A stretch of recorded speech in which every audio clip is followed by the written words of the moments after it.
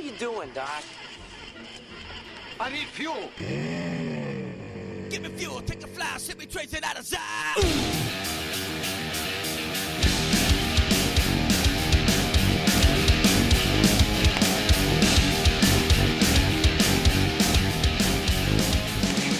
Now, here are your hosts, John Eddie Jr.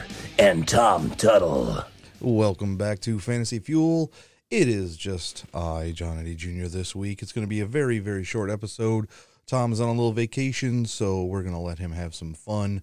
Next week, though, we are going to go live on Thursday instead of Wednesday, because guess what?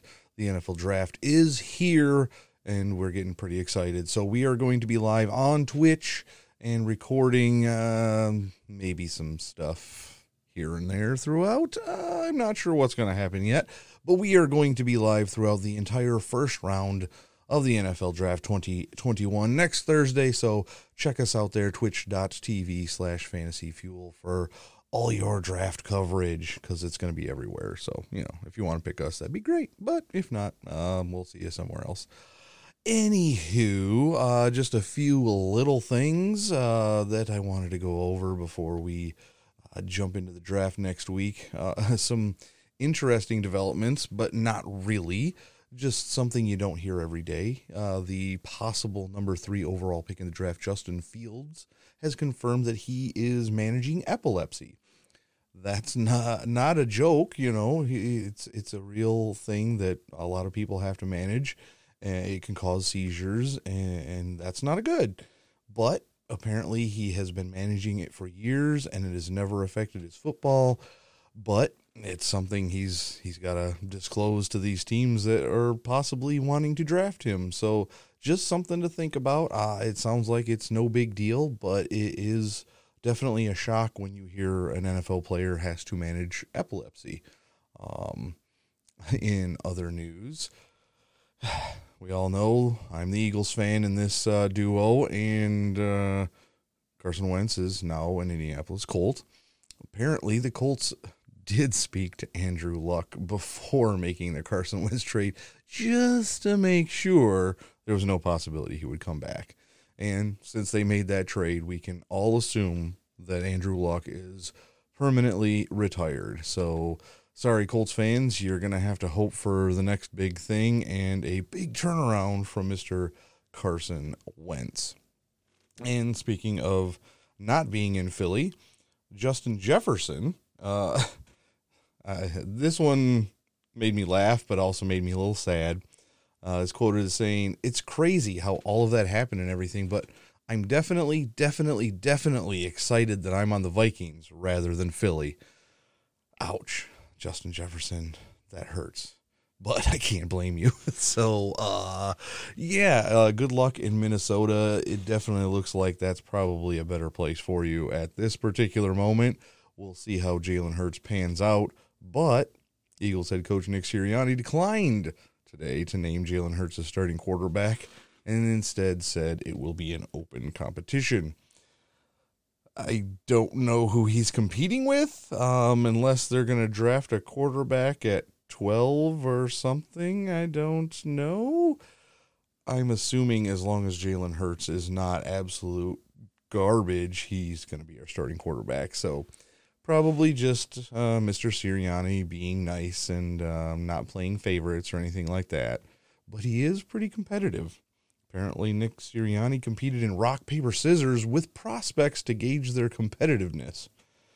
I'm not sure how competitive you can get at rock, paper, scissors, but hey, more power to you. If you're having fun with it, you can probably make something fun out of it.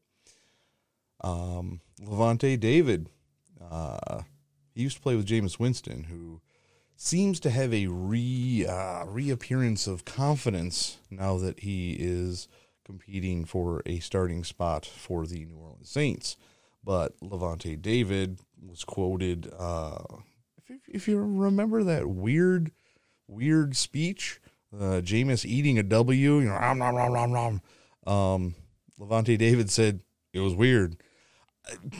I don't know what more you can say about it, because that's every time I see it, all I think is that's weird. I don't know why what possessed him to go through a speech and I'm going to eat a W. I don't get it. And apparently neither did Levante David. And if he doesn't get it, it's definitely weird. And now it's time for Twatch, this week's Antonio Troubles. We thought it was over. It's never over. Apparently the civil dispute between Antonio Brown and Brittany Taylor has been settled per his rep. So I guess that part of the Antonio Brown saga is over. And with that being over, he's probably going to re-sign with the Bucks. So Bucks are going to have some weapons again next year.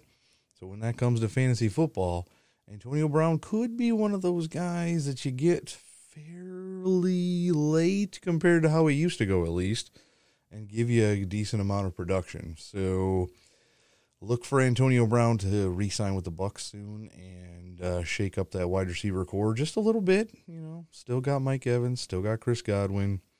Now got Antonio Brown again.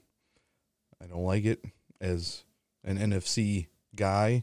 I don't like to see the Bucks doing things the right way because, yeah, it makes it that much more tough for us. But luckily, the Eagles probably aren't competing this next year, so it will be what it will be.